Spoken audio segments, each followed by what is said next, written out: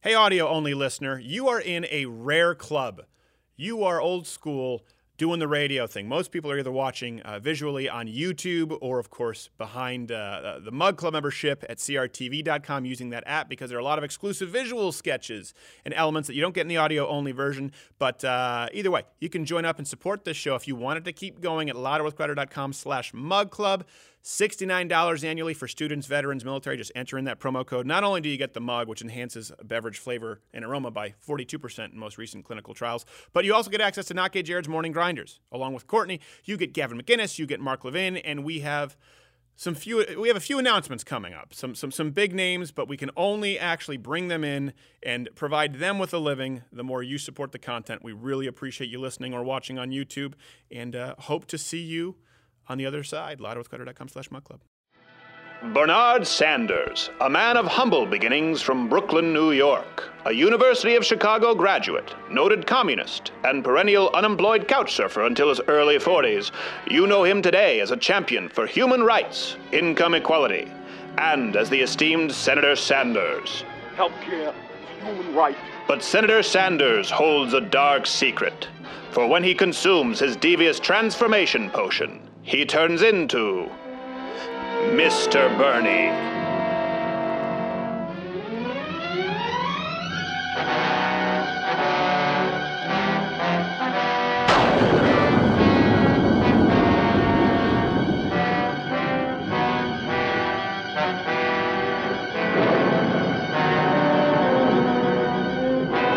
Unimpeded by logic, critical thinking, or basic impulse control, Mr. Bernie is an animal of pure instinct, privy to his most primal, carnal, and selfish urges. Human right. And the 1%! Fair share!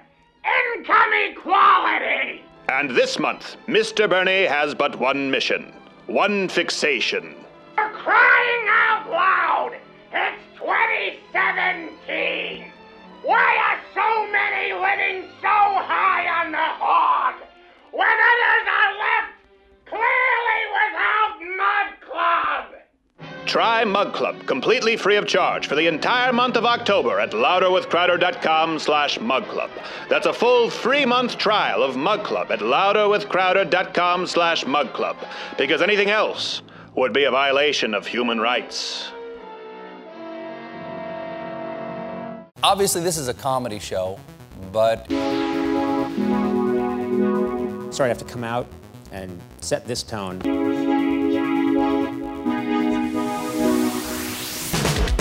Famous rapper who once bragged about God made me bulletproof was shot and killed yesterday. Turns out that actually God sided with his notorious foe, MC armor-piercing bullets.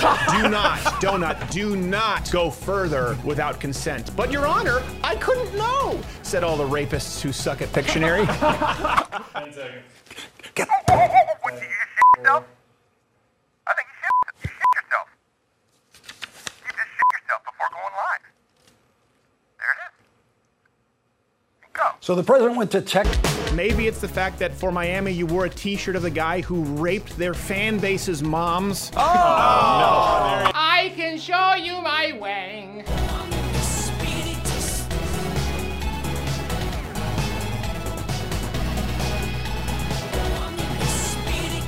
It's amazing how smart you have to be to create something that stupid. Yes. That's not going to get trending.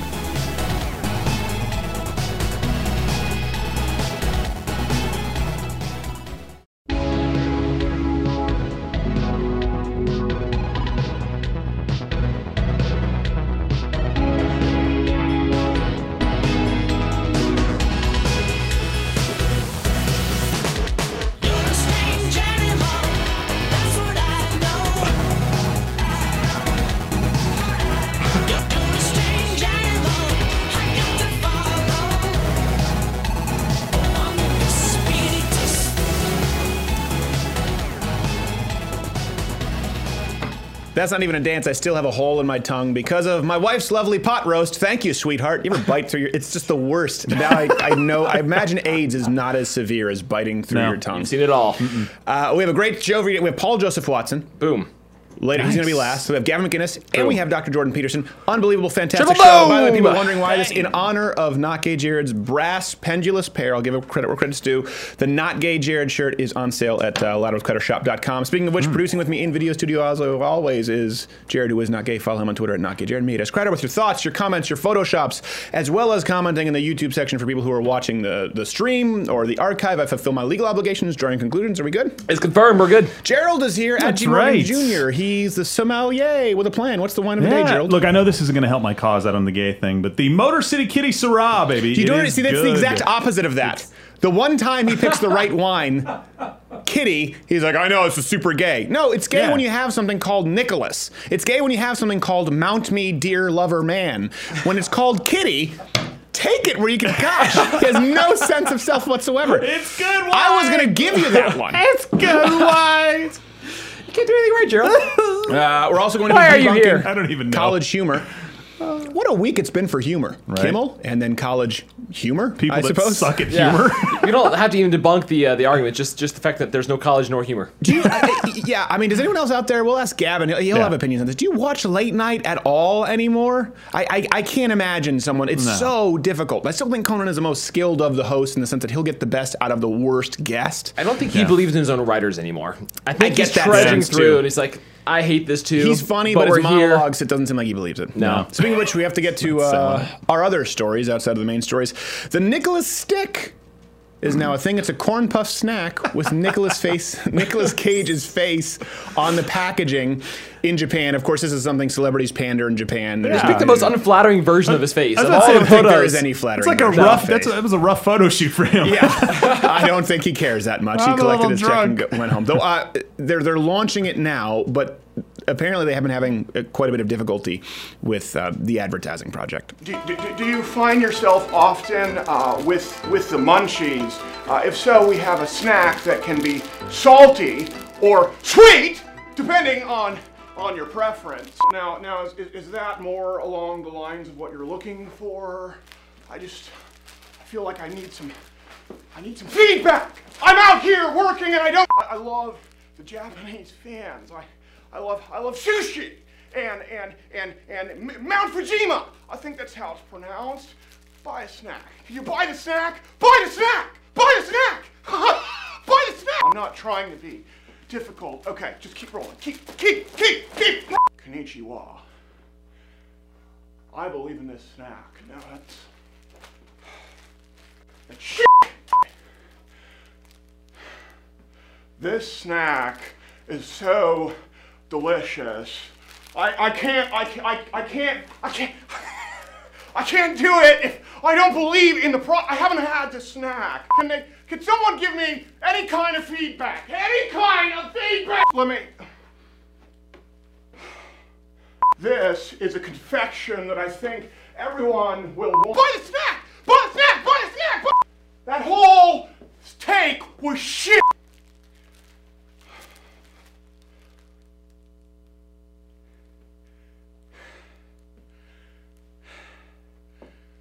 I feel like that was something that people knew me for when it came to, okay, I think I have some more ideas. Whether you're gluten-free or you're veg. I haven't had the snack.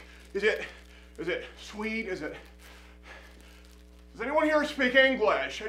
Is it sweet, salty, savory? What is this? What's the snack? What's the snack? What's the snack? Tell me what's the This isn't going well.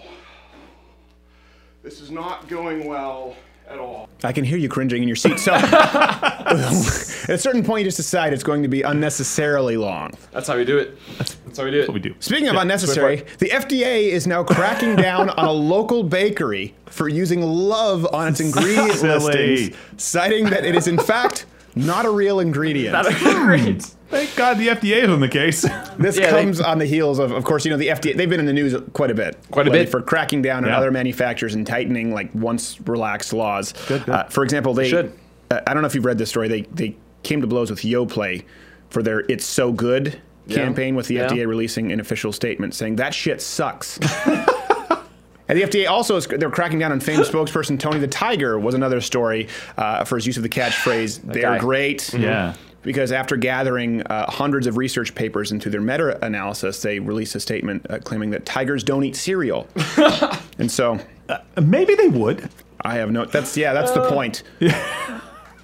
On a related note, by the way, also Los Angeles County PD has successfully brought charges to the Trix Rabbit after it was discovered that he had chained children to his basement for stealing his tricks. People have snapped for less. I watched that. I felt so bad for the Trix Rabbit as a kid. I know. You feel bad for the Trix one? Yeah, he did it. I don't know. I always thought they put the Cookie Crisp guy in an unfortunate position. I think he had a poor upbringing. What? Why? Because he was stealing stuff. He should have been stealing. I get it. Yeah. We see the Cinnamon Toast Crunch ones now. They like eat each other. It's like cannibalistic cereal. It's kind of weird. Cereal eats each other? Yeah. One of them licks the other one and eats the other one. See, it's weird. You guys are trying to be cute. I'm serious. The Trix Rabbit, I watched them commit felonies. They beat up the Trix Rabbit when he had lawfully purchased his own Twix. Yeah. Twix. Anyway. See, this is too deep for me. I was 17 before I realized that's great. It's great. Speaking of deep, Time just released a new study. Here it goes, citing that 98% of mass shooters are, of course, male. Yet another field where we dominate. I think that's the takeaway. Eat your heart out, Kimmel. Right? See? There you go. How could you be so insensitive? Someone has to be. I know we've talked about it all with the Vegas shooting. Yeah. We'll talk about it with Paul Joseph Watson. He had a great video, but sorry. There's enough people being serious on this. I'm not saying it's right. No. I'm just saying, listen, you got to put that one up on the scoreboard for straight white males. They do that well. They do it well. Got to give it to them. Credit where it's due. It's their canvas. It is. That and, of course, black males in the inner cities, but we don't want to talk about the gang crime. I'll talk about it. Racist! It's not real. So on CNN...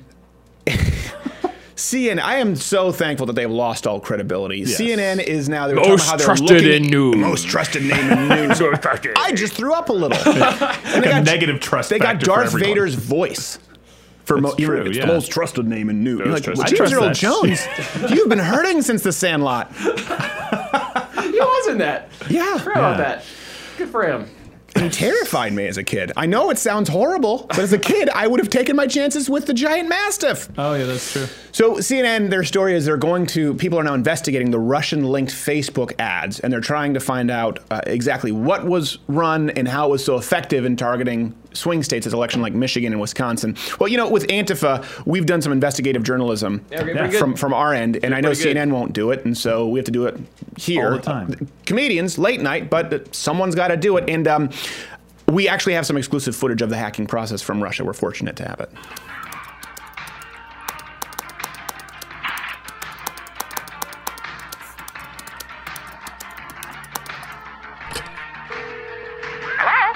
Yes, Secretary Clinton. Make sure you do not visit Wisconsin. Oh, don't worry, I'm not going to Wisconsin. Thank you. I'm gone. Do we need to investigate? It's so simple. Yeah. Okay, let me assist you, detectives. Put a detective hat on. No one likes you. No one likes you in the Midwest, just like they don't like you anywhere else in the country. Yeah. Just that in New York City and Los Angeles, they feel compelled to vote for you because you have a D next to your name. And in the Midwest, there were some entitlements promised with corn subsidies, and so Donald Trump did pretty well. But the fact is, you never set foot in Wisconsin. When you say nobody, we literally mean nobody. Yeah, it's not hyperbolic. Nobody likes you at all. Even when you ask the people who, when polled, say they like Hillary Clinton, when you take a sub-poll, they say, I was joshing.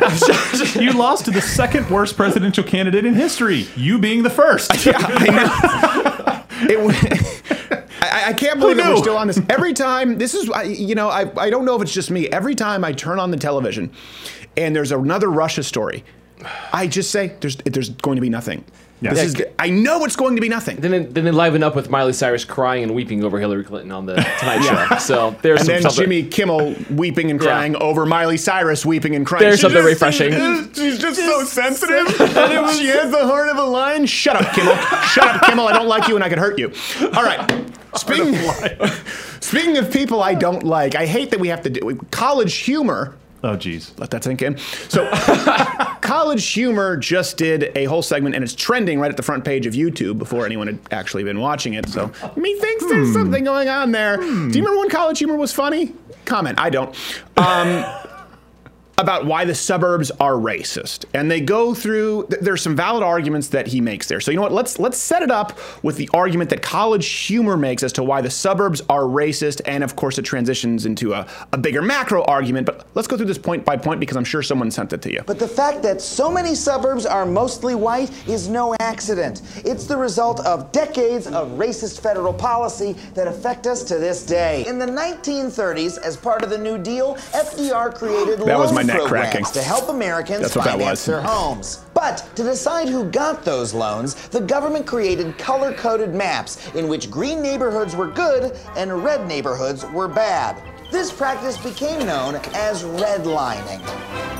Because of these policies, if you lived in the green neighborhoods, it was super easy to get a home loan. All right, I can buy property.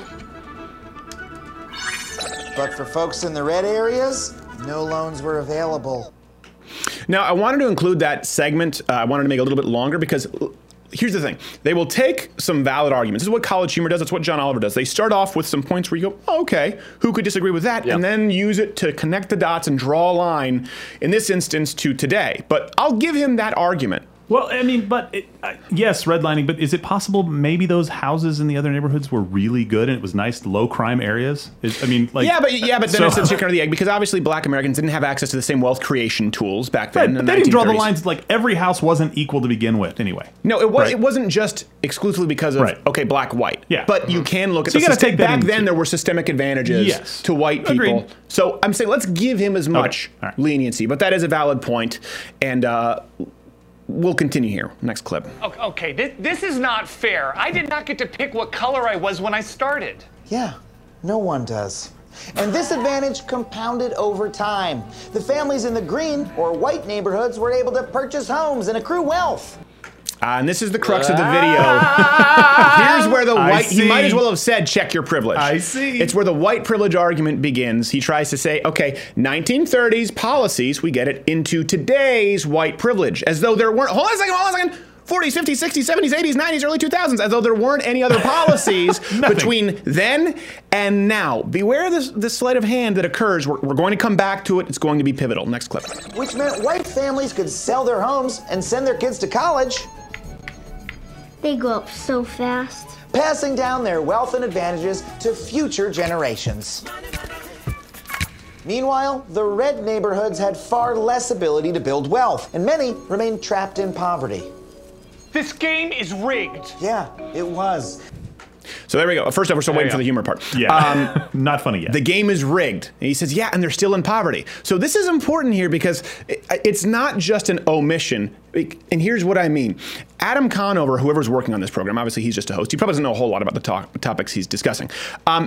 They would have had to conduct research looking at all of the decades. Yeah. They would have had to because of what they talk about later in the video. So he talks about people still being in poverty, but he ignores the fact that the African American middle class, their income rose by 40 percentage points from 1940 to 1970. Now, it got worse. Since then, it only rose another 10 percentage points. So there's something at 40 to 70.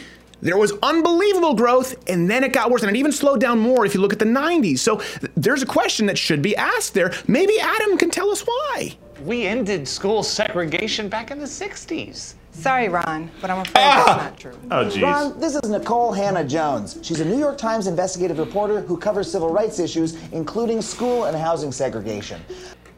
Nothing a red-haired feminist can't fix. Well, maybe red-haired feminist social justice warrior Nicole Hannah-Jones can, from the New York Times, answer the question in a truthful, unbiased way. Since property values in the white neighborhoods are so much higher, their schools get way more money to spend on things like facilities, teachers, and supplies. Okay. I was wondering how long it would take to get to this. Here we go. The whole white schools get more money argument. Only it's false. It's completely false. Verifiable. So, and I knew this right away because I'd done some videos. Well, not get Jared's done some videos with me on Detroit. Detroit, not exactly a bastion of the white man, has higher than average per pupil spending. I think of the number here. It's, the average, national average is a little under $12,000, and in Detroit, it's over $13,000. What's funny is a lot of people brought this argument up when we were talking about Baltimore, because in the national stage, they were saying, these kids just, it's not their fault that they're burning down CVS's and Walgreens and killing their neighbors. It's not their fault that they're rioting. They don't have access to good schools, though.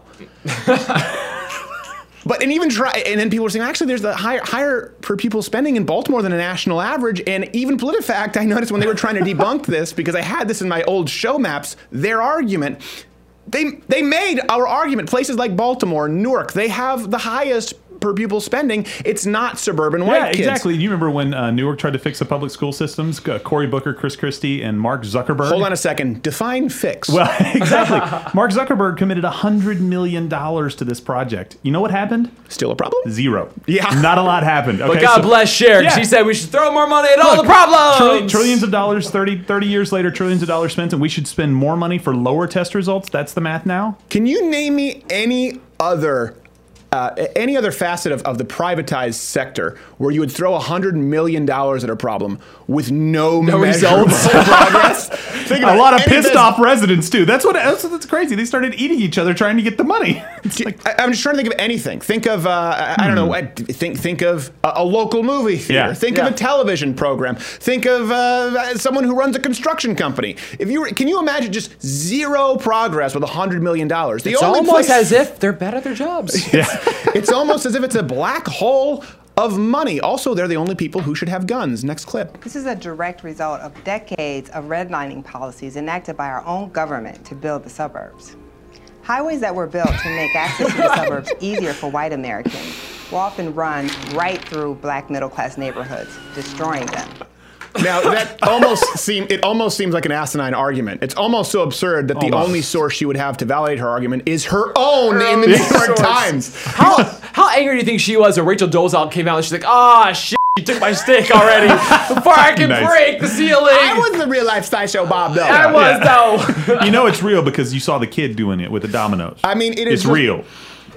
They are throwing so much money at these. Speaking of money, College Humor. Have you noticed the graphics going up every single the budget for these things that they're pushing to use? Yeah, it's increasing to push dramatically. liberal policies. That is neither smart nor funny. But the graphics are going up. It's increasing dramatically. The production budget. Same thing. If you notice, YouTube is promoting these also not only College Humor but late night programs more heavily, and they're doing less comedy than ever. I would love this. I would love someone out there to do a study. It'd be hard because comedy is subjective. But even just about jokes per minute, if you could show the amount of money going up, the amount of promotion going up from not only ABC, NBC, CBS, and not only places like College Humor, but their support on YouTube and Facebook, and humor going down. Jimmy Kimmel's funny bits get less plays than Jared's farts. That's true. So sorry, we got off topic here. This is what Kimmel can't do. He's always crying. He can't get off. He doesn't have the luxury of getting off topic. Can we get back on topic, please? So, talking about redlining policies, Democrats have been against, and their teachers' unions have been against school choice, making it impossible for low-income students to attend different schools. The National Education Association has spent $23 million during the last election cycle just to ensure that low-income American kids can't go anywhere else. And this is one, again, comment. I've brought people on the show. I've never once heard a valid argument. I know John Oliver went viral for it and YouTube featured it for 6 days. I've never heard a single valid argument against school choice. Again, if you look at John Oliver, they say, well, some of these schools are really, because it's for profit, some of them are corrupt and some of them are bad. Some of them aren't good schools. And so kids in neighborhoods with bad schools, they might have to travel further. But they're going to a crap school now. There's no option of maybe. It's almost like he doesn't understand free market economics. Yeah, the school's falling apart, but no, I'm not going to send him to a brand new school 15 minutes down the road. No. I know. It's not in my neighborhood. All right, we have to move on with this as though it's something that we need to spend time on. Go ahead. People in the past were the worst. It's not just the past. No, Adam Conover's the worst. Regularly charge black home buyers higher rates on loans than they do white home buyers, even when they have the same credit. First off, you should feel good about it because she mumbles worse than you, not Gage. She does. By the way, what she just said, I'm not going to spend. It's actually completely illegal to do this. Yeah. When banks do it, they're fined millions of dollars. Okay, that's it. Case closed. No commentary from Gerald because it's that silly. Go. But without realizing it, you've also gotten a leg up from America's history of racist housing policies. The suburb you live in was built on a foundation of segregation, and we can't close our eyes to that. We included the end card just so you didn't think that is how it ends. That's how a comedy video ends. The only laughing is in mocking of the show. Not a single attempt at a punchline. Do you think and he closes on a white guilt trip. How do you think his college papers would have gone without any kind of a closure, no disclosure statement at all, no like wrap it up, this is our how we resolve this, how we fix the problems, nothing. Just how do you think his open mic nights would have gone in comedy if it's like, listen guys, I know I've been telling jokes, but to get serious for a second, cancer's no laughing matter. Bye. Close curtains. Mic drop. Nailed it! He invented ghosting in relationships. We can't close our eyes to that. I'd argue we haven't. Okay? If only, he talks about this, he talks about redlining. Again, we'll give him that. If only we had an example of a policy, or maybe a series of decade-long policies, that legislated the exact opposite of redlining. More recently, maybe even, with hard data to measure its results. Could it exist? Is it possible? Yeah, okay, let's get to Fannie Freddie. First off, the Community Reinvestment Act, which started in 1977, was a direct attempt to reverse redlining. Studies show that it ended up contributing to worse lending practice, okay? And ultimately, it was the start of the subprime mortgage crisis. So then you go to Fannie Mae, Freddie Mac. A lot of people throw this term around, they don't really know what it means. Okay, this is basically, this is basically a series, that's an umbrella term often used, a series of federally enforced housing bills, which, again, the opposite of redlining, it forced lenders to provide home loans specifically to people who couldn't pay them back. Yeah. That's what it was. The government came in and said, hey, okay, listen, you are going to give these loans to people who can't pay them back. Okay, why would it? Well, you're gonna have to do it. Okay, well, you know what? I guess we'll do it now. You know, it'll be like cars. You know, no money down, but a higher interest rate. So if they're higher risk, higher interest rate, and the government said, no, we're gonna keep interest rates low, artificially low. So you're gonna give it to people who have no possible chance at paying it back.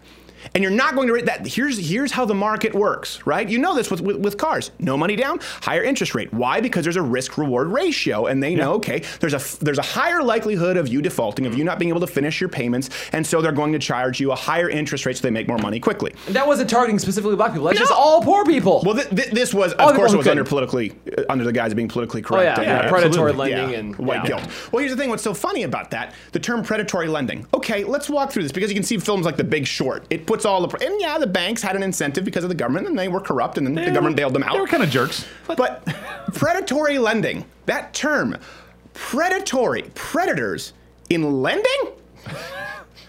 Think about that for a second. You didn't know you couldn't afford that $1 million do you want to take this free money with no intent to pay me back? Monster! I mean, why would anyone do it unless they were doing so effectively at gunpoint from the government, and then also they knew they were going to be bailed out? Yeah. So there you go. If someone ever says predatory lending in an argument, they're too stupid to have this conversation with. Let's just do the Socratic method. Well, what is predatory lending? It's when people lend and they're lending and they're predator. They're lending to people who can't pay it back. Might I ask why a professional lender would lend to someone who could not pay it back? You're racist. Predatory lending is an oxymoron. What is an oxymoron? Can morons be oxes and oxes be morons? I don't know. This is so we have Fannie Mae, Freddie Mac. It's a direct example of what Adam and the New York Times writers would want. Now, what are the results of this? Black families are worse off now than in the 70s. Wow. We've thrown more money at it. New York, as an example, 100 million, nothing. They're worse. Okay, you want to end poverty? This is something, and Ben Shapiro talks about this as well. Yeah. There are some things that we can do, that people can do, and all it requires, while we're talking about education, is teaching people. Here's what you can do to guarantee, statistically almost guarantee you don't end up poor. Okay? Number one, graduate high school. Okay? Dropout rates for African Americans are still significantly above the national average. Okay, that means a much lower, okay. That means a much lower, I notice when I get mad about something, I'm trying to keep myself, okay. Channeling Pesci here. So anyways, that's the first thing. Number two, get married. Marriage is one of the single biggest indicators of your ability to build wealth, period. And then don't have your children out of wedlock. Boom. 1965, 24% of black infants were born out of wedlock. By 2015, that number is 70%. Golly. Okay, stay married. Number three, particularly if you have kids. According to the U.S. Census, the poverty rate for single parents with children in the United States in 2009 was 37.1%. Wow. The rate for married couples with children was 6.8%, which means that being raised in a married family reduced a child's probability of living in poverty by 82%. Sexist. So we're talking about redlining and the red-haired feminist New York Times citing her own articles as valid research. That's it. The single biggest indicator, well, after we have graduate high school, after that is not only your wealth, but generational wealth, period. It's not even close. Are you married? Did you get married? And did daddy stay with mommy? The single biggest indicator if you are a child, it's a bigger factor than your school, even than your parents' income, as to whether you graduate high school, whether you go to college, whether you end up in prison, whether you end up committing felonies, whether you end up having marriages of your own and successful families, whether you end up being mentally well-adjusted. It is one of those things that no one wants to talk about. Kind of like we talk about the gun stat, but we don't talk about the suicide stat being 2/3 of that stat, because liberals want to actually allow us to, of course, induce suicide. They support assisted suicide. They don't want anything about actual suicide. Even in Canada right now, you can commit suicide homicide if somebody has dementia without their consent. It's really messed up. It's the same thing that's happening here. The biggest help they could possibly give is to go, you want to be a teacher? Teach people how to not be generational assholes. Graduate high school, get married, stay married. Finally, the last point before we have to go to Gavin McInnes. Adam Conover, college humor. Where's the humor? Why privilege? Because I said it, though. At any point in this segment, did you even try?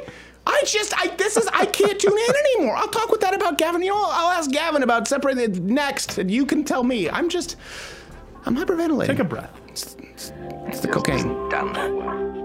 The son of the queen of the left hang. I don't even like this ceramic piece of shit, but that should be your choice. Try Mug Club completely free of charge for the entire month of October at louderwithcrowder.com/mugclub. That's a full 3-month trial of Mug Club at louderwithcrowder.com/mugclub, because anything else would be a violation of human rights. There we go. Keep clinking. Oh, you got it, big pool. Oh, you got it, big poolie. Unrecorded message. Oh, you got it, big pool. All right, going with the falling down look. Michael Douglas falling down look. That's his new thing. It's his shtick. Host of Get Off My Lawn at CRTV. You know him. Most of you like him. Gavin McInnes. How are you, sir? Who doesn't like me? Well, you know, about half of population America. I'm like Trump. I don't know what just happened with you, Gavin. He was sounding great. Now he sounds like he's in a wind tunnel. Sounds like he's on an airplane. I don't know. What are you, in an airplane stall? This is out of my hands. I'm just sitting here with a microphone, Dave. What's going on? That's fine. Don't worry about Dave. Just, Dave is the unsung, I wouldn't say hero. I wouldn't go that far.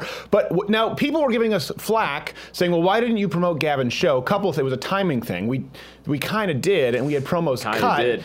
And then the first thing was Gavin just didn't show up, and then we had to go to Antifa, and then we were gone. So it was a timing thing. So we had to salvage it for my show. Yeah, it's all true. The ads. Jared had this whole promo cut for you. What was your deal? Catch Off My Lawn with just kidding, Martin Grinders. We had a difference of opinion. You thought that we should launch it even before we started, and my contention was I don't want to launch it until there's something there. Oh, no, I was talking about the time when we actually had the time that we were sitting down. I know, but that disagreement led to me not going there because I didn't want to announce it because I hadn't shot anything yet. So now how many shows do you have? It's been going on for a while. For people who don't know, Mug Club members get access to CRTV Mug Club. It's a partnership.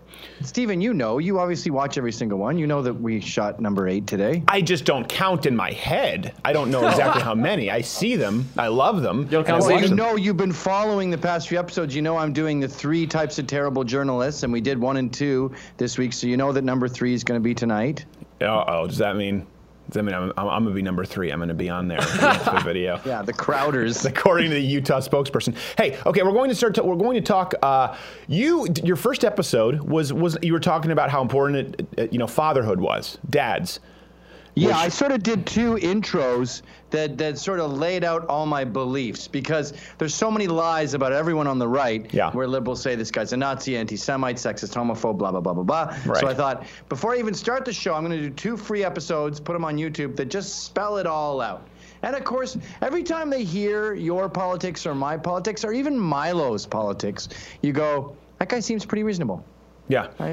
Yeah. There's nothing there that is that crazy. That happened at the Ben Shapiro in Utah. You'd hear the anti-fascists, as they call themselves, Antifa, talking about how he was a Nazi, and then you had people who worked on campus talking with us, going, This is the guy who caused all of this controversy. I mean, even less so than myself or you or many of the other, I guess, rabble rousers. It's unreal. That's how far. But here was my point about that. You talk about how important dads were, but don't you remember, Naki, when we were in New York? You gave me so much crap for talking about my dad. Oh yeah. You said stop gay talking for your about dad. Are you gay for your dad? Clarify. Yeah. How are those two related? They're entirely related. I'm conflicted. I said you talk about your dad too much. That is a valid criticism of Steven Crowder. Separate topic. America needs more dads. We need more patriarchs. We got to stop this whole smash the patriarchy thing. That doesn't mean you talk about your dad every 5 minutes. You need to have dads, but just a reasonable amount of like. Yes. Yeah, you should revere your mother. The second I hear anyone talk about their mom, I just go. So we don't need any more moms? No, you just don't talk about them all the time. We need penises. Don't talk about your penis. Yeah, but that's how we're going to have more dads, is by letting people know that you talk about he's a great dad, funny guy. Letting people know, hey, there are good dads out there, because all you ever hear is kids talking about, my dad sucks. Yeah. He's such a downer. I hated that whole sitcom era where it's nothing but just the stupid idiot dad. Gavin talks about that really effectively, the sitcom era. We always That's what I'm talking about. Yeah, we're the revere morons. dads as a general group, but don't talk about your mom or your dad. And don't ever say the word best friend. That's another big no-no in my books. That is weird when I've seen people have their dad as their best man at their wedding or something. I was like, that's but weird. I'm saying don't ever say the term best friend. You know, Best you hear, friend. especially in LA, people go, yeah, me and my best friend, we're going to go camping on Thursday. And I go, what are you, 10? Yeah. Best friend? Yeah. Where'd you meet him, Comic-Con? They feel like they have half a heart with a brass necklace. Okay, so you were talking, but you still talk about a lot of politics, current events. This obviously, you know, you're a Canadian here in the States. So we talked about this with Boss Rutan. I don't know about you. When I was in Canada, I never once fired a handgun in my life. And as a matter of fact, I don't think I'd ever fired a gun in Canada because I didn't go hunting, and ranges were not plentiful around Montreal. Maybe they are now. Were you always pro-gun, or did this change when you moved to the States? Did your views evolve? I've always been minimal government. Even as an anarchist punk rocker, I wanted whatever the government doesn't want, and the government wants to regulate guns. So I think philosophically I was pro-gun, but I maybe shot 122 with a rifle and went hunting with a bow and arrow once. Yeah. But then I came here, and you realize that so much of gun culture is about much more than guns. It's about government regulation and freedom and the history of America. It's interlinked with the Constitution in an inseparable way. Mm-hmm. So to be pro-gun here is a lot more than just pew, pew. It means it's a philosophy that goes deep into your spine. Well, actually, it goes deep into your country's history. A lot of Canadians get offended when I say this. I go, well, hold on a second. Let's think. Why would guns be important to the United States? First off, we have 9 times the population of Canada. But let's look at that. You have the Queen on your money, okay, Canada? So whereas the United States fought one of the bloodiest wars in modern history to overthrow the throne, to become their own sovereign nation, Canada kissed the ring. And that's an important differentiation. That's how they procured their freedom, and that will determine the course of the country. And I think a lot of Canadians don't understand that. It's also a type of person, you know, someone who doesn't respect freedom and someone who does. I remember saying to David Cross before I got into baseball, which I'm also into in a big way, I said, why do you hate the Yankees so much? It's just transient millionaires sticking a logo on a shirt. They might not be there tomorrow. And he goes, it's not so much the team I hate, it's their fans. And then I realized that's how I feel about Trump. It's not so much Trump I love, it's his fans. And it's also, that's what I hate about Hillary. I mean, the people who hate Trump I tend to hate. And I feel like with guns, you meet people who love guns and you go, you're cool. And you meet people who hate guns and you go, you're a dink. Yeah. You ruin everything. I don't want you at my barbecue. Well, I think it's an argument. I maintain this. It's an argument between the completely ill-informed and gun owners. And that's about it. Yeah. If you've ever owned a gun, you know you won't believe the gun show loophole. You know there are universal background checks if you've ever purchased a gun, unless you're getting a Saturday Night Special in the back of a Cadillac. It's completely... Which is illegal. Yeah, well, yeah, and that's one thing we talk about too with the abortion. They go, oh, if you don't think that laws would stop people, well, then why do you want abortion laws? Because we want murder illegal across the board. It's not about the forceps. Yeah. I don't know how they think. Like, they think they got you. Have you got that one? Well, you're pro-life until they're out of the womb, and then you you don't care. Because hold on a second. The only way you're talking about free healthcare, you're talking about free college, all of this. The only way universal wage. Universal wage. How do you think you enforce the universal income? How do you think you repeal the Second Amendment as was trending today? By guys with guns. It's the only way to do it. Well, they've taken it as a given that their welfare system is best for people of color. And you go, so if you don't like it, then you don't like people of color. And you go, no. I don't think charity and food stamps and welfare is good for anyone. Yeah. So your assumption that I just want them denied food isn't correct. I want them to thrive. And the way you thrive is the tough love of the free market. Right. And their assumption that people of color need welfare is inherently racist. Racist. Yeah. Well, we were just talking about that with the Adam Conover. We just got done with that segment on the red lines, and he's talking about you know how the suburbs are racist. And I don't know if you've noticed this. Jimmy Kimmel's gun rant was #1 trending on YouTube before it had 200,000 plays. Yeah. Adam Conover, it's not about what's trending, it's about what they want to trend. It's almost as if they're pushing it. It's almost as if they're pushing it. Whereas the Antifa thing, not a peep. None. 50,000+ likes. I think it got over 12 million plays across YouTube, Facebook. Nothing. Zero. Nada. This is one of those issues where they were talking about the same thing. We're talking about racism that existed. And what he does is he says from 1930s, there were these redlining policies. Let's give him that. Therefore, up until today, systemic racism, white privilege, and it still exists. Well, hold on a second. Didn't we have the opposite of that with Fannie Mae, Freddie Mac? They ignore everything that occurred 60s, 70s, 80s, 90s, early 2000s until today to act as though it's as bad as it was in the 30s. And I don't even know where I was going with that, but let's get back to the gun issue. It was just, sorry, we just got done talking about it, and that Adam Conover, okay, let's talk about this. Do you watch any late night anymore? Oh, no way. No, absolutely not. I can't do it. And I know we've talked about separating the art from the artist. Let me ask you this, as someone who's obviously been a comedian for a long time, at what point when you look at Kimmel, Conan, Samantha Bee, Trevor Noah, Seth Meyers, Stephen, every single one, they've all been in the same party. They all vote for the exact same candidate, endorse the same candidate, as Owen Benjamin pointed out. At what point does it change from separating the art from the artist, like Sean Penn? Okay, I get it. He's a dink in real life, but he plays a great retard. I'll give him the award for that. At what point does it become just political propaganda and it's unwatchable? Where do you think that line is? It's very, very close to the beginning. I mean, it's amazing, and this might be my own problem, but it's amazing how quickly you can ruin some art for me. Like, when Lena Dunham first did Girls, I loved it because it was so brutally honest. It was about vapid New Yorkers with no substance who are just spoiled rich chicks who bitch about dumb stuff. And I felt like she was acknowledging that her life was shallow and meaningless. Yeah. It was cool. And then they said there's not enough women of color and blah, blah, blah. And then she started getting political. And now to watch it would be like watching gay porn. Like I would just go, ugh. That's just her on a toilet eating cake. Yeah, watching Lena Dunham nude scenes is effectively like watching gay porn. Well, it makes you gay. That is the porn that makes you become gay. I see how gays see women when she gets nude. Well, do you remember the very first, maybe it was the second episode, she did a rape joke. She didn't get a job. Mike Birbiglia was the person in charge of staffing, was HR, and she didn't get the job because she implied that the rape rate went down at Syracuse once he left because they were both alumni. I don't know if you remember that. I went back and I watched it, and it was like Joaquin Phoenix and Signs. Oh, rape joke, Lena Dunham. I couldn't believe it because I watched it recently. And then it changes to, well, again, it's the same thing with guns, same thing with money. What's okay for you is not okay for me. Rape jokes for me, Lena Dunham, not rape jokes for you. It's a deal breaker. Yeah, I know. Can you turn down Steve? I'm worried he's feeding back on the mic. Are you doing your job? No, you know what it is? So this is what it's like to watch. I have not smart Dave.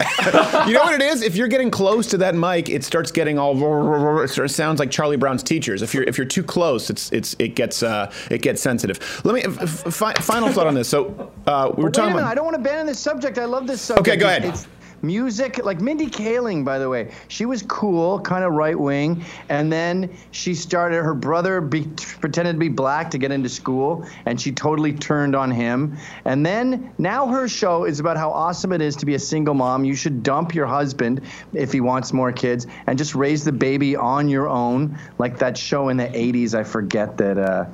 Remember that show? The single mom show, the '80s sitcom? No, I don't. Anyway, I don't. I remember in Friends, Jennifer. That was a big thing. Jennifer Aniston just decided she was going to have a baby and no dad, and that like changed a young generation of women because it made it seem virtuous.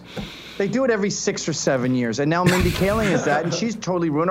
Or even David Cross. I buddies with him. Grew up loving his comedy. I worship the show Mr. Show, and they did new ones that are sitting on my Netflix, just sitting there, and I'm too scared to open the package in case there's SJW stuff in there and anti-Trump stuff in there, and it's just going to ruin all that other stuff. So it's a very fragile, thin crucible, all of my favorite art, and it's just every time I go to look at it, it just goes and smashes, and I go, well, that's that ruined. It broke just like the BFF bracelet. It's unfortunate. Well, my best friend has one of those, actually. See, he just hasn't given one to you because he knows you'll put it over a train him track. And his like best friend wear it. Oh, okay. Right next to the my turtle best friend. doves. I'm not his best friend. You just use the term best friend. Stop it. It's embarrassing. I'm going to start talking about my dad soon. My joke was. David Cross, it's funny. I know you like him. The guy's a sexual predator. I hate to say it, but when you look at, was it Amber, whatever her name is, she was accusing James Woods of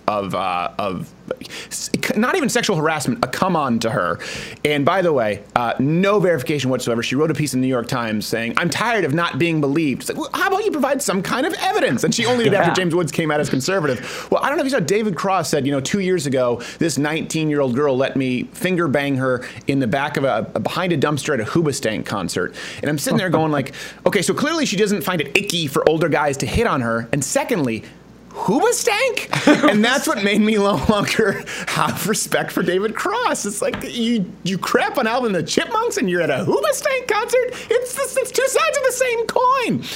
I mean, we're being juvenile in a way. We should be adult enough to go, that's the art. Who cares what the artist does? But I'm sorry, I'm not that mature. And when a musician or an actor or a comedian says something stupid about guns or Trump, which is basically 100% of them, it just rules out that comedy for me, that art. I mean, art is fragile. Look at comedy. If someone stutters or says Colorado, no, not Colorado, the whole joke is done. Yeah, it has to be perfect. And they shout it all the time. I was just watching Ozarks with Jason Bateman, and he gets a young girl to rob a strip club and then offers her 10% of whatever she gets out of the safe. That doesn't make sense. Now that show's done for me. I can never watch another episode because that is absurd. Well, no one watching this show will ever watch another episode. Retroactive spoiler alert. Thanks, Gavin. Get Off My Lawn, where he has the falling down Michael Douglas look. I don't know if that's deliberate, if it's his shtick, but it works for him. I can't pull it off because I look like a sex offender. It is available at CRTV and to Mug Club members. You can go there and join now. You got more. You got me. You got Gavin. You got Michelle Malkin there. You got Mark Levin. You got more. And we have Jordan Peterson coming up right after this, talking about evil and the nature of it. That'll be good.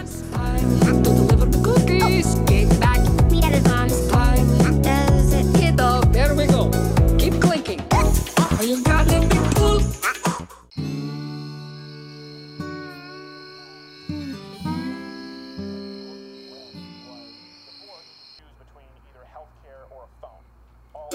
See, bro, that's what I'm talking about. It's not all Photoshop and dick jokes. If you pay attention, they really go to great lengths to source their material. You could learn some shit. I mean, about real shit.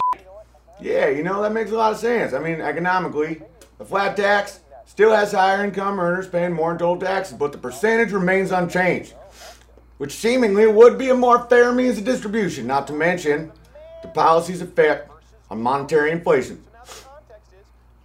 Do you care? What? You've been below the poverty line since the birth canal. Colton, I just checked her credit score and it gave us a 205. Damn it, Josephine, that's only because you keep checking it. Huh? It came to the hard strike.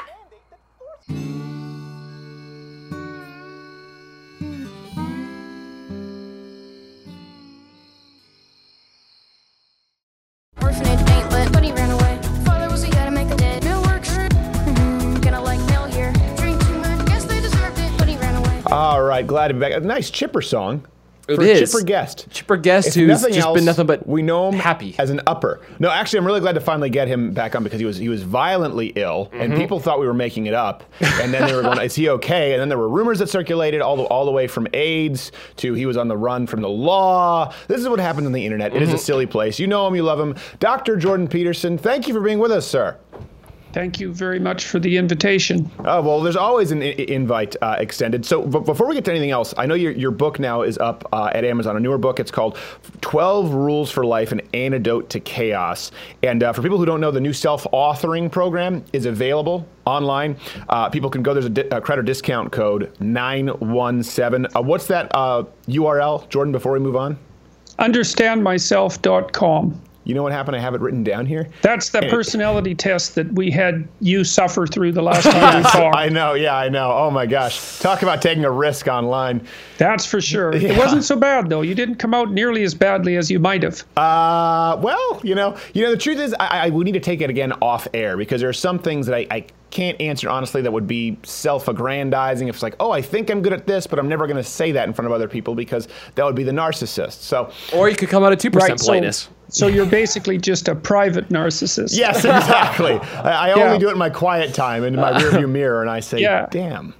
Yeah. Oh, well, that's okay. That's okay. We'll just pass that one over in silence. Yes, this got off to a weird start.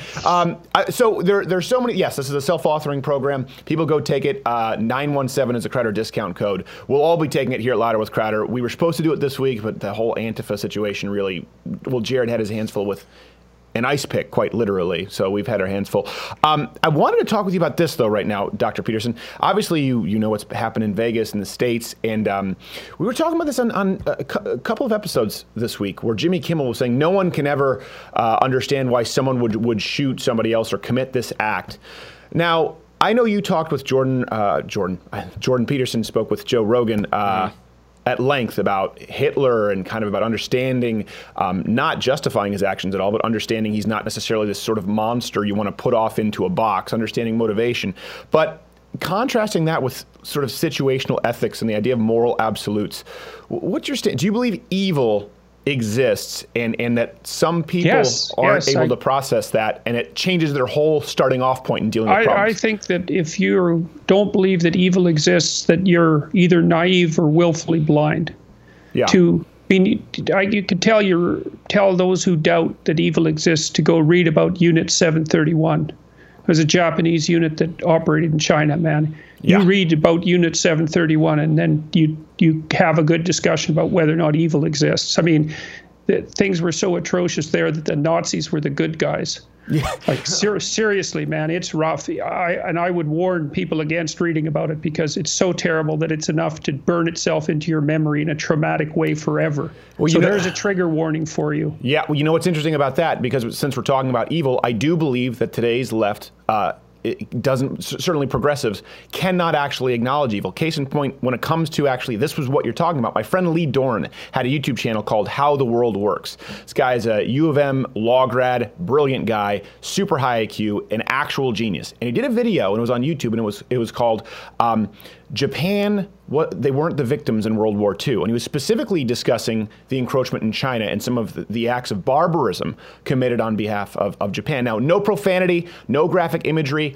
YouTube removed this video as hate speech because they thought that it victimized Japanese people. So again, if you understand that evil exists, you wouldn't have a problem with a video out there explaining the historical accounts of this. YouTube saw it just as offensive because it was negative. And that's where the context matters. If you go, hold on a second, in order to prevent evil moving forward, we need to talk about it. But I don't think people who work at YouTube understand that evil exists in that capacity. Well, people who don't believe that evil exists, of course, they also don't believe that good exists. So that's a big problem. But they also think that people are purely determined, let's say, by their social circumstances, and so that if someone commits a heinous act of some form, then you can always find a causal reason for that, generally as a consequence of their, let's say, oppressed status or their traumatic upbringing or such things, discounting entirely the fact that many people have traumatic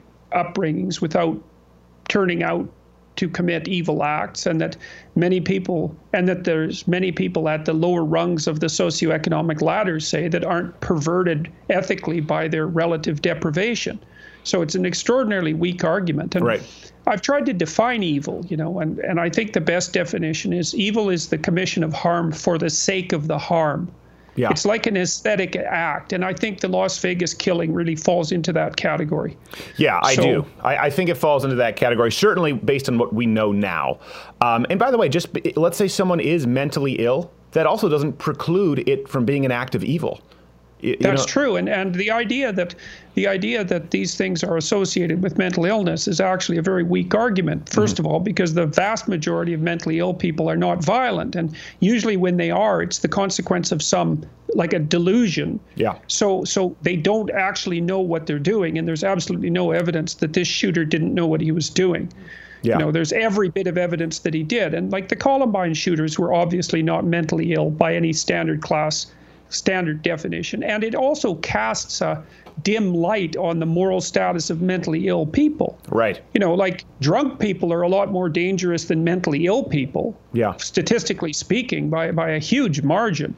And so, you know, you can define an act like that which occurred in Las Vegas as mentally ill, but that's the only way you can make a causal argument if you actually define it that way. Right. No, that guy had a deep, like these mass shooters, I think the story of Cain and Abel is the best description of the psychology behind these sorts of mass shootings, that people develop an intense resentment for being, and there are reasons for that, you know, because human experience is rife with tragedy and catastrophe, and everybody has a hard time of it at some point. And of course, everyone gets sick and everyone dies and has the people they love die. And life is very, very hard, and it's very easy to become embittered by that.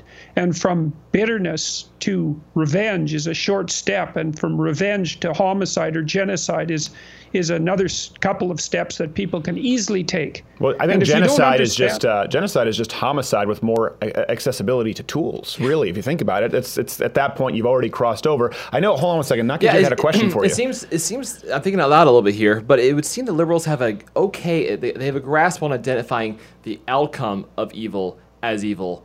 But it's the act itself they have a hard time getting a hold with. So, you know, they would say that, you know, the denial of health care to poor people, that is evil. They say it's the outcome of things, but they have a hard time grasping that the act itself can be evil, that people can be evil. I think it's the personal responsibility of evil. They believe it's situational. Would you think that's I think the farther you are to the left, the more likely that is to characterize the way that you're thinking. Yeah. And I think that goes along with a general downplaying of individual human responsibility, which I think is one of the things that's very dangerous about the radical left. Yeah, I think you're right. And, you know, it's an important point that you bring up about mental illness. You know, I have someone very close to me who suffers from bipolar disorder. And do you know what that people think bipolar disorder is? You know, you're running around like Daffy Duck. Do you know what that means? Is he is very manic and he gets very sad. He's very hard on himself and he shuts down. He'll lock himself in a room and he won't want to talk to people. This was triggered by a very traumatic event where a young man died in his arms. So he is not someone who would ever be dangerous. And this is not someone who should forego his basic human right to self-preservation because someone else throws all acts of evil under this umbrella term of mental illness. And then there are so many varying degrees of mental illness. It's a really important point that I think that you bring up. You can speak to obviously more professionally than someone like I can, but having experience with it, people, for some reason, they're very anti-generalization until it comes to the widest umbrella term that I can think of that we use now, mental illness. If I take a Xanax to sleep, is that mental illness? I think it's liberals trying to get a grip on using policy to weed out evil, and you're never going to be able to find a policy that fully weeds out the act of evil, the outcome of evil. Yeah. Well, or even the motivation for it for that matter. You know, socioeconomic security, let's say, can only, which is a reasonable thing to hope for everyone. Sure. Although it's generally always comparative. I mean, people in North America generally have it pretty good from a historical perspective, even if they're poor. But the idea that you could use policy to make life sufficiently benevolent so that there would never be any reason for resentment and hatred and for the degeneration down the path that can lead you to is naive beyond belief. I mean, you know, I've known a lot of wealthy people in my life, and some of them far wealthier than anyone with any sense would like to be, because it actually turns out to bring with it a tremendous amount of responsibility. Yeah. But they're by no means protected against most of the horror of life, you know. the people they love still get sick and can't be fixed. I mean, it's nice to have access to top-rate medical care, and I'm not downplaying that, obviously. Sure. But they get divorced and they have terrible trouble with their children, and the money sometimes exacerbates that rather than preventing it. And, the literature on lottery winners is pretty clear, is that most of them are less happy a year after they win the lottery than they were before they won it. And so there is this deep-rooted idea that Dostoevsky criticized that has to do with the really rampant materialism of the left, that if you just gave people all the material resources they could want or need, that all of a sudden people would be peaceful and loving and kind. And I just don't think that there's any evidence for that whatsoever. That's a great point too. The materialism of the left, a few heads will explode with that. I've always maintained that position, that the left is the party, the ideology, certainly today's progressive left, of covetousness, of transition, pre-redemption Ebenezer Scrooge. And then if you look at Ebenezer Scrooge, actually it's like the fifth gospel. He becomes a generous conservative at the end of that tale. You said the word transition. I can't get that. I know. Yeah, that's right. That Scrooge is a tranny. That's the new Muppet Christmas Carol. And it's interesting too that you bring this up. I think this is really important because you mentioned they also refuse to acknowledge good. When you try and attribute bad in this, or evil, but let's use all of these terms here, to being entirely circumstantial, right? Well, it was poverty. It was this upbringing. You really do shortchange, and you cover up all the good that people have done under horrible circumstances. And you see, that's for sure. And you see the left do that proactively with Ben Carson. Single mother in Detroit, tried to stab her and she was saved by her belt buckle. He's not black enough? I mean, he was playing AAA black ball. He wasn't on the B team. This guy had the American black upbringing, and they go, well, a second, we don't want to talk about that because, look, the schools don't have enough money. That's the issue. It shortchanges the good that people do regardless of circumstance. Well, it also obscures the fact that misbehavior tends to dampen down across the generations instead of expanding. So here's an example. So if you're a child abuser, there's a much higher chance than average than that you were abused as a child. Mm-hmm. So it's easy to say that child abuse causes child abuse, except most people who were abused as children don't grow up to abuse their children. Exactly. So the causal track only runs if you look at the actual abusers backwards, not if you look at the entire population of abusers. And you can figure that out pretty quickly, because if everyone who was abused their children, then in 2 or 3 generations, every single child would be abused because it would spread exponentially. And so actually what happens is that despite, or sometimes even because of privation, people become good people. And that's another thing that seems to be completely off the table for the radical left, is the idea that deprivation and hardship can actually make you more compassionate and generous rather than less. And that's very common, in fact, that not always, obviously, and it depends on the degree of privation and all of that.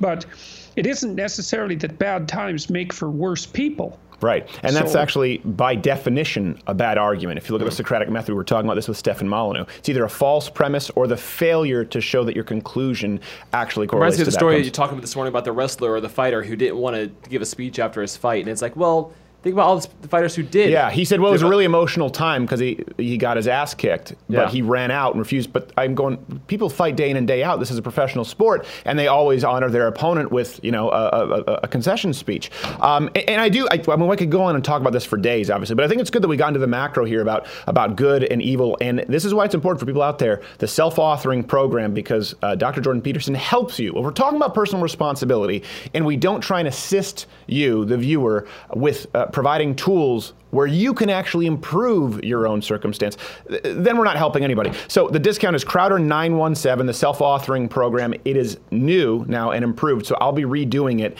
And Dr. Peterson, where can people go find your book? Do you have an audio version? No, not yet. Well, the book is still in pre-order state, so it'll be coming out in January. I think it's January 23rd. It's doing quite well on Amazon despite that, so I'm pretty happy about that, and I hope it lives up to people's apparent expectations. But yeah, it's as good as I could make it with repeated rewrites and some good editing help and all of that. Yeah. And so it basically lists a sequence of rules, some of which I had posted on Quora under things everybody should know, essentially, which became a very popular Quora answer. And it's my attempt to provide people with a rationale for living according to a disciplined code, let's say, and an explanation of why that not only makes you less anxious because it reduces uncertainty, but why it puts more hope into your life, because more hope and purpose, because responsibility, even though it can be onerous, is also what gives you purpose and meaning, and that's really necessary. So you don't get resentful and hostile and dangerous. Well, unless I read it, then that's just how I react to everything, apparently, according to the Well, we saw that with your personality report. 3% politeness, Dr. Peterson. Now the whole world knows. But hey, look at this, a code of ethics. Apparently, Dr. Peterson needs to read the YouTube comment section because he doesn't understand that only the Sith deal in absolutes. That hole in the YouTube comment section. Dr. Jordan Peterson, we will have you back soon. Thank you so much for being here, sir. Thanks again for the invitation. I'm looking forward to talking to you again. And now for shameless plugs while Hopper eats blueberries. Greetings, America. Hopper here. You have seen me tell you about the audio on I love blueberries, and they have a lot of antioxidants. But Eagle was saying, because of his bravery, the Not Gay Jared shirt in the store at LottoWisconsin.shop.com, although juicy, is on sale this week in honor of him infiltrating Antifa. There are blueberries over there. Gotta go.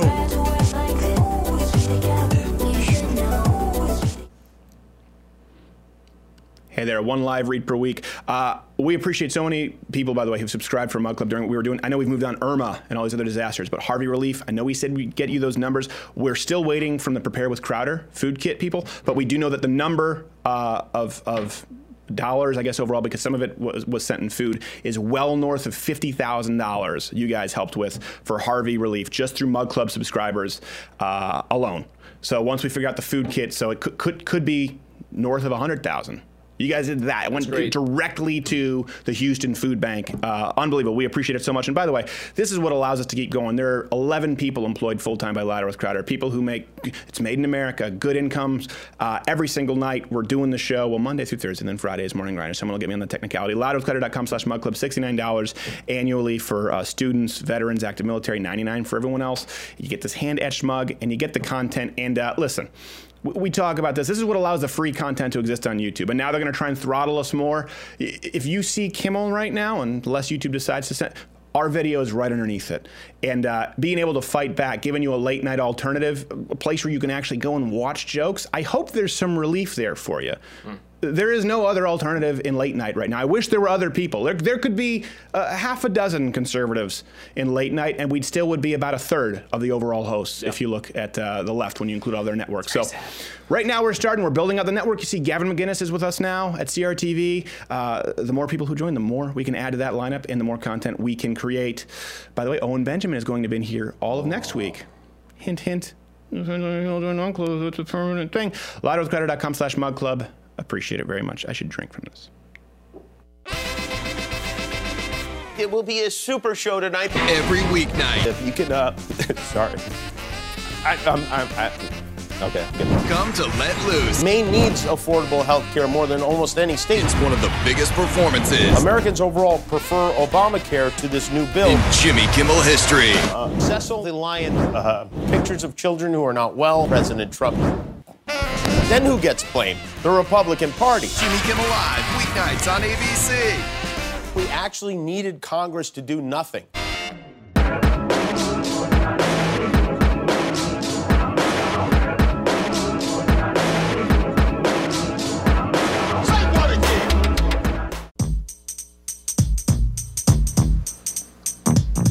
And I don't want nobody. And I don't want nobody. You got that right. All right, glad to have our next guest. We weren't sure if we were going to have him on tonight because he's across the pond. Across the pond. But he actually, here's the thing. We always have bad internet with people across the pond.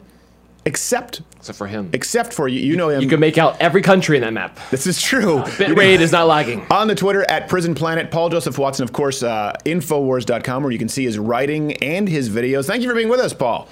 It's good to be back, Stephen. It's been a while. It sounds enthusiastic. I'll take it. So it's good to be back. Professional. Yeah. I'm going for the professional sound. Yes. Exactly. There's no show this is. Yeah, because professional is a synonym for miserable. Let me ask you, you did this fantastic video. I recommend everyone go watch it on the Vegas shooting. It's gone viral. It has, last I checked, over 1.4 million plays.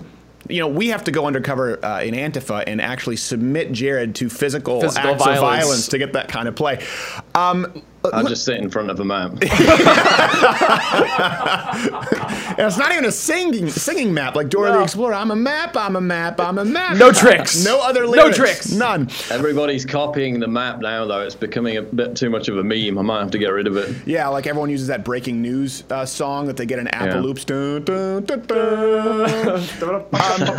But you did this video, you did it really well. You zoned in. I think a lot of people think because, you know, listen, obviously, sometimes there are sort of conspiracy theories that float around on YouTube and they've been falsely attributed to people. They've been falsely attributed to us, to you. If people go watch this video, it is incredibly even-handed. My question is, you're obviously, we can tell that you're not from around these parts by your voice. Where did you learn to be so informed, to be so proficient in dealing with the gun issue? Because that's not a UK thing. It's probably through years of the argument that, you know, we had the gun ban in the UK. Obviously, we had nowhere near the level of gun crime because we don't have a gun culture at all. Right. But when they did institute the gun ban in the UK, the full handgun ban, which I believe was back in 1996, there was no drop in gun crime. It had no effect whatsoever. I believe that's similar to what happened in Australia. So it was based on that premise, based on the fact that we've still got violent crime through the roof in the UK, which has risen again over the past 12 months. In fact, there was a funny tweet, which I retweeted today, where they had one of these knife hand-ins in my old hometown of Sheffield.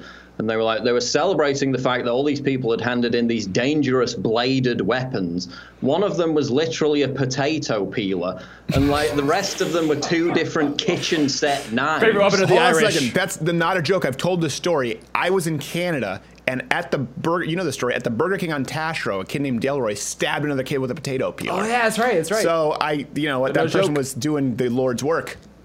That's the point, though. I mean, evil people will find weapons. They have mass stabbings in China. You know, we had 84, 86 people killed in Nice just over a year ago. We've had numerous similar attacks since. What are you going to do? Ban trucks? It's just not an argument. I mean, there is a thing about the bump fire, which the NRA literally about an hour ago said indicated they're probably going to cave on. So that, I don't know how you feel about that. It's probably a separate argument, but I mean, that's for optics. I'll let you continue with your point, but I'll go back to the NRA in a second. But continue. No, the New York Times coming out with the editorial today.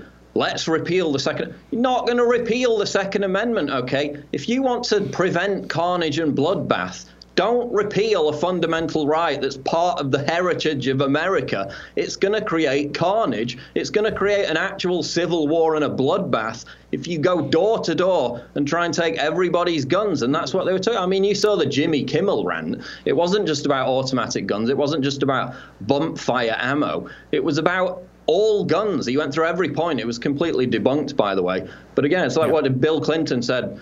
You know, you get rid of the Second Amendment like you eat an elephant piece by piece. They're not going to stop. No. That's the point. I don't know that would even qualify as a rant with Jimmy Kimmel. He didn't get through a couple of words edgewise, but maybe he just has onions in his pocket. Maybe. He almost cried as much as with Cecil the Lion, so I'll give him credit where it's due. What a pussy. So, but of course, he's got armed security, and he's just increased it over the past 2 weeks. But no, you can't have guns. And I think there's a big gap between people who have some level of notoriety. I certainly wouldn't say I'm famous, but, you know, people know who you are. People often come up and want to take pictures. I don't have a full-on armed security detail. People who get these network deals and they get a ton, despite no viewership, they have the money and they do have armed security details. So they are. It's like hiring a personal chef.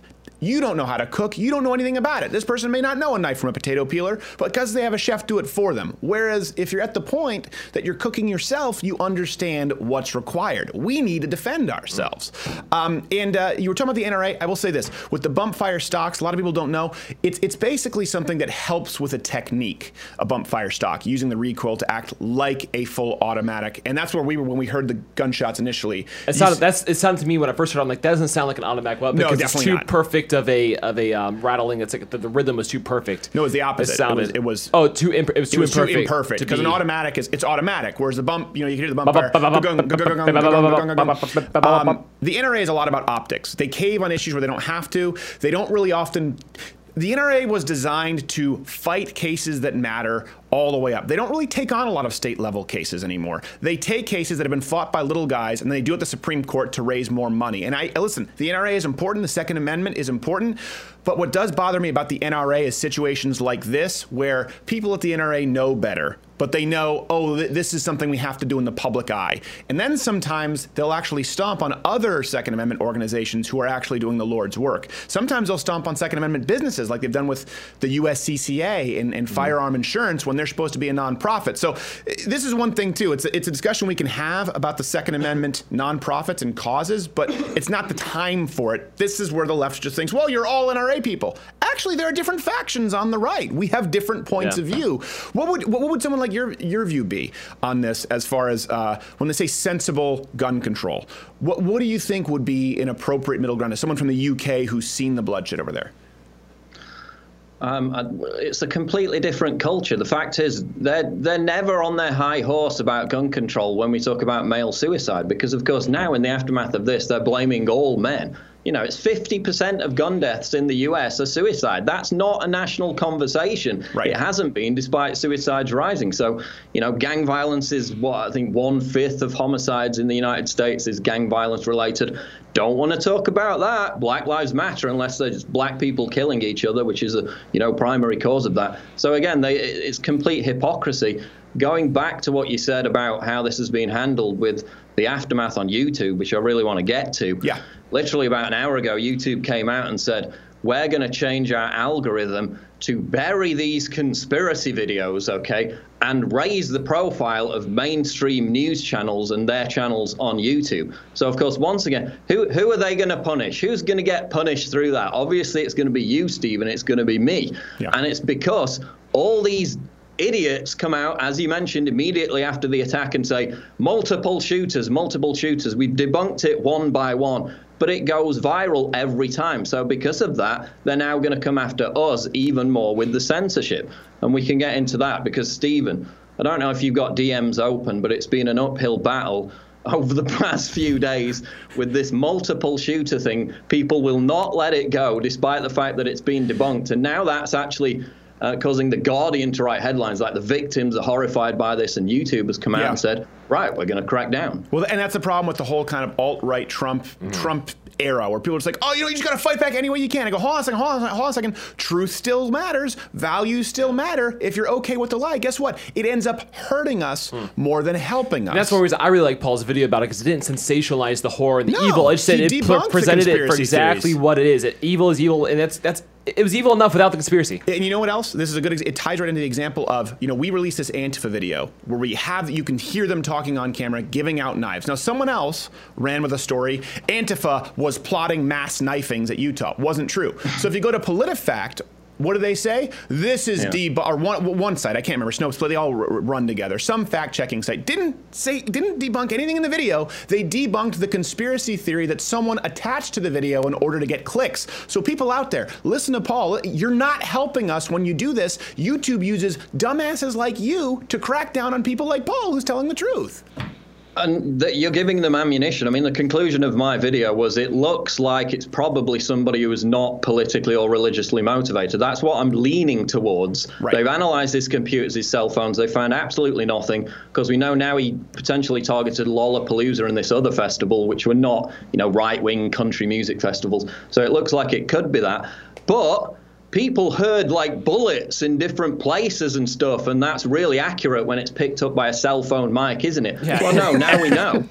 The guy was firing out the window, he was turning round and firing inside the hotel room at the door because the security guard interrupted him. So that's why it was a harsh, loud sound and then a muffled sound that sounded far away, because he was firing inside the hotel room. The other thing, oh, there's a flashing light on the 4th floor. There must have been another gunman on the 4th floor. No, that flashing light was there before. It was there during the concert before the shooting. Yep. It gets debunked, but there's so much momentum that once you actually address it, videos have got like 3-4 million views and they're off to the races. And YouTube says, right, him at the Women's March with the pussy hat. I'm sure you've seen that. Him at the Women's March with the pussy hat. It's not him. No, it's not him. It's exactly. And people are just like, why are you afraid? Why are you a cuck? Why are you such a cuck? No, it's just not him. No, it's not true. It's not flash of a headline and say, hey man, it might have been an echo.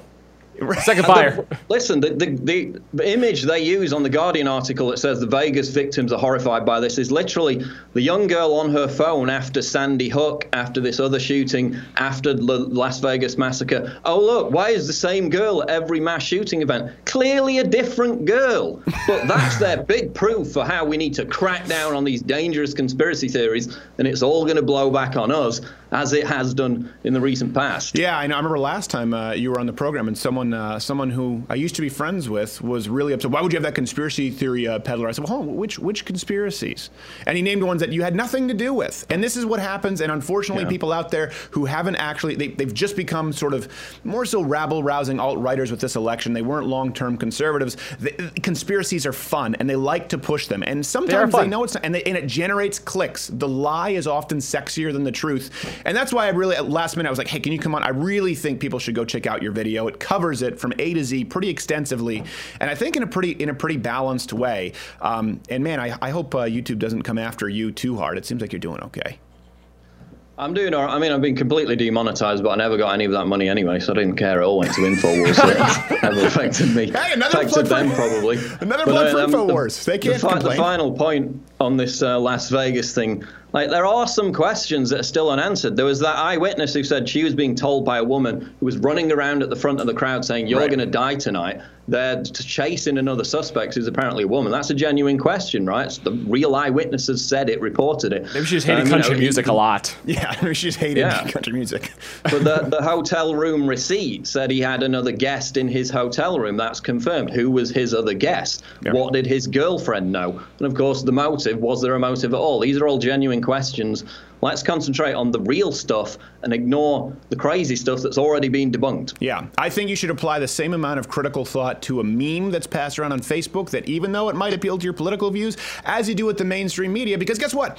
All of the above are correct and no one is doing their job properly as it relates to Antifa, we saw, or as it relates to this shooting. Please go check it out on YouTube, Prison Planet, on Twitter, Infowars.com. His video on it is awesome. Paul Joseph Watson, thanks for coming in last minute for us, man. I appreciate it. That's all right. Appreciate it. Thank you. All right, go get a new map. It's getting wrinkly. We will wrap this up after this.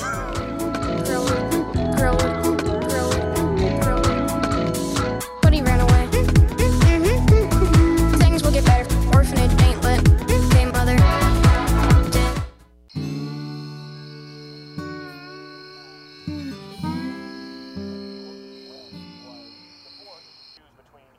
Hey, what you think? You think that bar there behind Cry, you think they ever use that shit? Use it for what? I don't know. For some reason, he strikes me like a teetotaler or some shit, you know? Yeah, he's like one of those fucking queers who's on shape. Like, he's got that look where it's like, no, I don't want to fucking drink 20 beers with you, man. I'm like, I'm gonna go jump rope with my fucking queer friends. Yeah, I know. But you know, the thing is, you can have both. That's the problem. People don't understand. You can drink all the beer you want. You just gotta light a furnace the next day that burns it off. It's called circuit training. You ever tried that shit? Circuit training? I can tell you didn't try that shit. No, my fucking uncle's an electrician. You don't think I know about fucking circuit training? It is a complex with compound movements that uses large muscle groups. I got large muscle groups, Look man. at them fucking quads. Look at them fucking quads. Are those my jorts? Circuit training, bitch.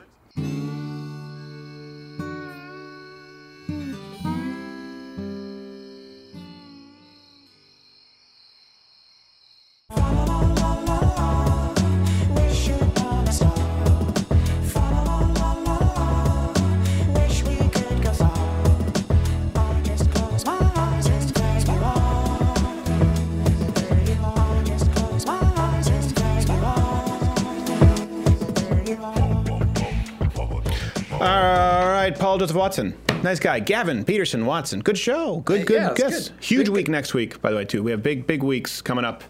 And, hey, speaking of which, actually, well, never mind. You had a good point during the break that you want, and then we'll start with that, and then I'll get to the other point, which is a non sequitur. We're talking with Peterson about evil and things. I was thinking about this. It seems like things and stuff. Here's a tip. I know. If you don't have anything else as far as end things or end stuff, just say we were discussing evil. Otherwise, you sound like Al Sharpton. We were discussing evil and other such things and the likes of other such natures. And the teleprompter stopped working. Oh, shoot. Oh, shoot. I forgot how to talk. What's my name? What's the preposito? I said it. So I was thinking, liberals really have a problem addressing evil and the cause of things, and so much so that they always seem to be tackling the problem 5 steps, 6 steps removed from where the origin began. So you have, the gun issue. Instead of tackling things like saying, hey, maybe we should be more pro-family. Maybe we should be pro, moms and dads involved with their kids and spending more time with their kids so they're not doing 6 hours of homework like we were talking about you earlier in Canada. Instead of talking about that so that you can avoid the mass shooter kid at 18 who's gone off crazy because he has no family life, no thing involved in banning by the way, we don't know if that's the case here, but we're talking about... No. I'm talking, yeah, he wasn't 18. This is a whole fictional situation. Let's put the gun conversation aside for a second. Let's talk about the families, the origins of these problems. You see that time and time again. Instead of saying, hey, and I don't need to give you free college or a free job with, wages you haven't quite earned yet. Let's just make sure you are staying, were your mom and dad married, like we talked about earlier? Did they stay married? Did you graduate high school? Those things are going to determine so much more of your success than saying, hey, you didn't get success, so let me hand it to you. It's a good point, and for example, you couldn't, describing it as the method, this is why I talk about the Socratic method so importantly. Let's describe sort of the modern progressive method. You can never fix cancer that way. No. You'd be like, oh, they're dead. Can we solve death? Can we solve that? Are people dying? Can we solve, well, why is he dead? That's not important right now. He's dead. Oh, there's another guy dead. Do we have anyone in this death thing? $100 million to whoever, to death. Well, how about $100 million to looking into cancer? I don't want to hear cancer! Cancer. It is true. They're always addressing the symptom, and even more when they talk about climate change deniers. It is such an obvious statistic with fatherless households. It is such an obvious statistic when you look at people and marriage and success. They have to suppress it because they're allergic to self-responsibility. They're allergic to it. It cannot fit in. The modern progressive method requires that you only look at the symptom, don't look at the cause, particularly if it's offensive, and that you suppress information that doesn't fit with that. And that really is a dangerous place to be. And it's the big reason why they're not consistent. We talked about this with abortion. If you think I'm wrong, go ahead and let me know. There's no consistent way to argue your position. Viability, whether it's a sentient being, you can't argue that consistently. There always has to be a jagged little line unless you're starting with conception. Unless you're starting with, this person has their own unique DNA. This is a life outside of the mother. Guess what? They go, well, viability. Okay, what if someone lives in New York? And the baby would be viable because of technology outside of West Virginia. Well, you're a sentient being. Well, what does that mean? It means you have the ability for self-awareness. Okay, what if you're in a coma? What if I'm asleep? What if I'm one of those people who is so mentally disabled that I don't have the ability for self-awareness? And in which case they might support selective abortions, which most leftists do, along with abortion after 20 weeks, and in Colorado, abortion after 26 weeks. There's no consistent way to argue the point. And again, the big reason is because you're dealing with the symptom of it, which is they see the baby as a symptom. Yeah. You're dealing with what about reproductive choice? Hold on a second. This is a great example. Reproductive choice. Anyone out there who's pro-life? I know a lot of libertarian atheists. Do you really think that me, not gay Jared, that we're not pro-choice? We're pro 4 choices when it comes to abortion, okay? You have contraception, abstinence, motherhood, adoption. We're just not pro killing. 5th choice. 4 choices, we go with you. 5th choice, no. Again, it's just to stop being dishonest about it. You're only addressing the symptom. If you look at the cause, you can look at the first 2, which is abstinence or contraception. You're getting to the root cause of it. Now, how do you help people with abstinence and contraception? It's not by throwing rubbers at them in the high school punch bowl. It's by actually teaching them about sexual responsibility. And what happens with that? Then you have more people who actually wait to have children until they're married. They have children inside, and then it becomes generationally perpetuated. Could you imagine if in high schools right now, instead of saying kids, hey, you know what, work hard, vote for that person, you won't have to pay for college. Could you imagine if you incentivize them saying, hey, work hard, graduate high school, get married, stay married, and your chances of unemployment, your chances of poverty go down significantly. What if you start enticing kids with truth like that? I've heard, obviously finish school, stay in school, but I've never once heard at my graduation class, hey, by the way, find a good, what's really pivotal, kids, okay? Here, what's really pivotal, get your diploma, is finding the right person and staying with that person. And go through the statistics. A man who finds good, he finds what is good. No one has ever told me that outside of my father, of course. It was dinner table conversation. They can't tell you because, well, that would be moralizing. Oh, and sucking a baby out of two because of choices. These are statistics. And it is what leads to the inconsistency of the left. If you take nothing else from this show, take how to think. I don't care necessarily what you think. I want to know that you understand how to think. The left is incapable of this today. Why are you going left versus right? Okay, listen. If any of you believe in this whole left-right paradigm, man, it's to keep you in the dark. No one's keeping us in the dark when before the bodies are cold, Hillary Clinton is implying Tim Kaine and Hillary Clinton are implying that a silencer is what led to the Las Vegas mass shooting. They politicize everything. So you know what? You do have to determine your worldview and figure out where you line up. If not, you're a pansy. You're not finding common ground. You're lying to yourself and you're lying to the people you find common ground with. And you're not really friends. You're lying to yourself about everything. This is why the arguments are so inconsistent. Okay, let's talk right now. We'll talk about money. Let's lead with this. We'll talk about school and money. Okay, when they talk about higher taxes, they talk about basic universal income, which of course is always something that will be lower than the poverty line, because once you establish a basic universal income, the poverty line, and then they're poor and they need more. So the government talks about this inflated tax, about taking money from people, and of course it includes the middle class. Forrest Griffin just challenged me on Twitter or something from a 2-year-old tweet, or a tweet in 2016 saying, yeah, if you're gonna be wrong, be louder. So Forrest Griffin, listen, you can make that walk into the arena. We'd be happy to host you. I know that he said, I'm a Democrat, but I like money. So Socratic method. How is that atypical? Democrats want people to have money, just not you. They want the government to have money. They want Cory Booker to have $100 million in money.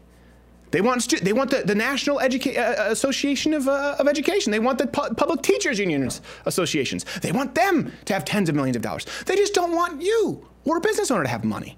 Democrats love money, as Jordan Peterson put it. They're materialism. Okay, guns. Okay, let's think about this. Gun control. All right. How do you implement or enforce gun control? There's only one way. By people with guns. Lots of guns. By people with guns. Well, what do you mean? It is going to occur by force. If you are telling people, as you did, a mandatory buyback, if you are confiscating guns, people say, do this, this is the law, and if you don't obey the law, again, ask why. What happens? What happens? Down the line, someone with a gun takes you away and puts you into a 9x9 cell, which is guarded by people with guns. Here's the thing. Everyone I just talked about, they work for a centralized government. Democrats aren't anti-gun. They want people to have guns. Just not you. They want the government to have guns. And so when you go along this trail and you never actually look at the root cause, you're only trying to patch up these symptoms and you're ignoring the giant cancerous growth beneath the surface. Imagine, there is no worldview. You think I'm an ideologue? You think Ben Shapiro's an ideologue? Guess what? If you have no worldview, as the progressive left, they are completely devoid of a moral compass or worldview. You would have a society where you and I don't get to keep our own money, where you and I don't get to protect ourselves, have no right to guns, but the government has all of it. And you know what? That is just an absolute horrible society. It's about as bad as I can imagine. It's about as bad as Europe. We'll see you next week. Hopefully no European guests, and they're not watching this.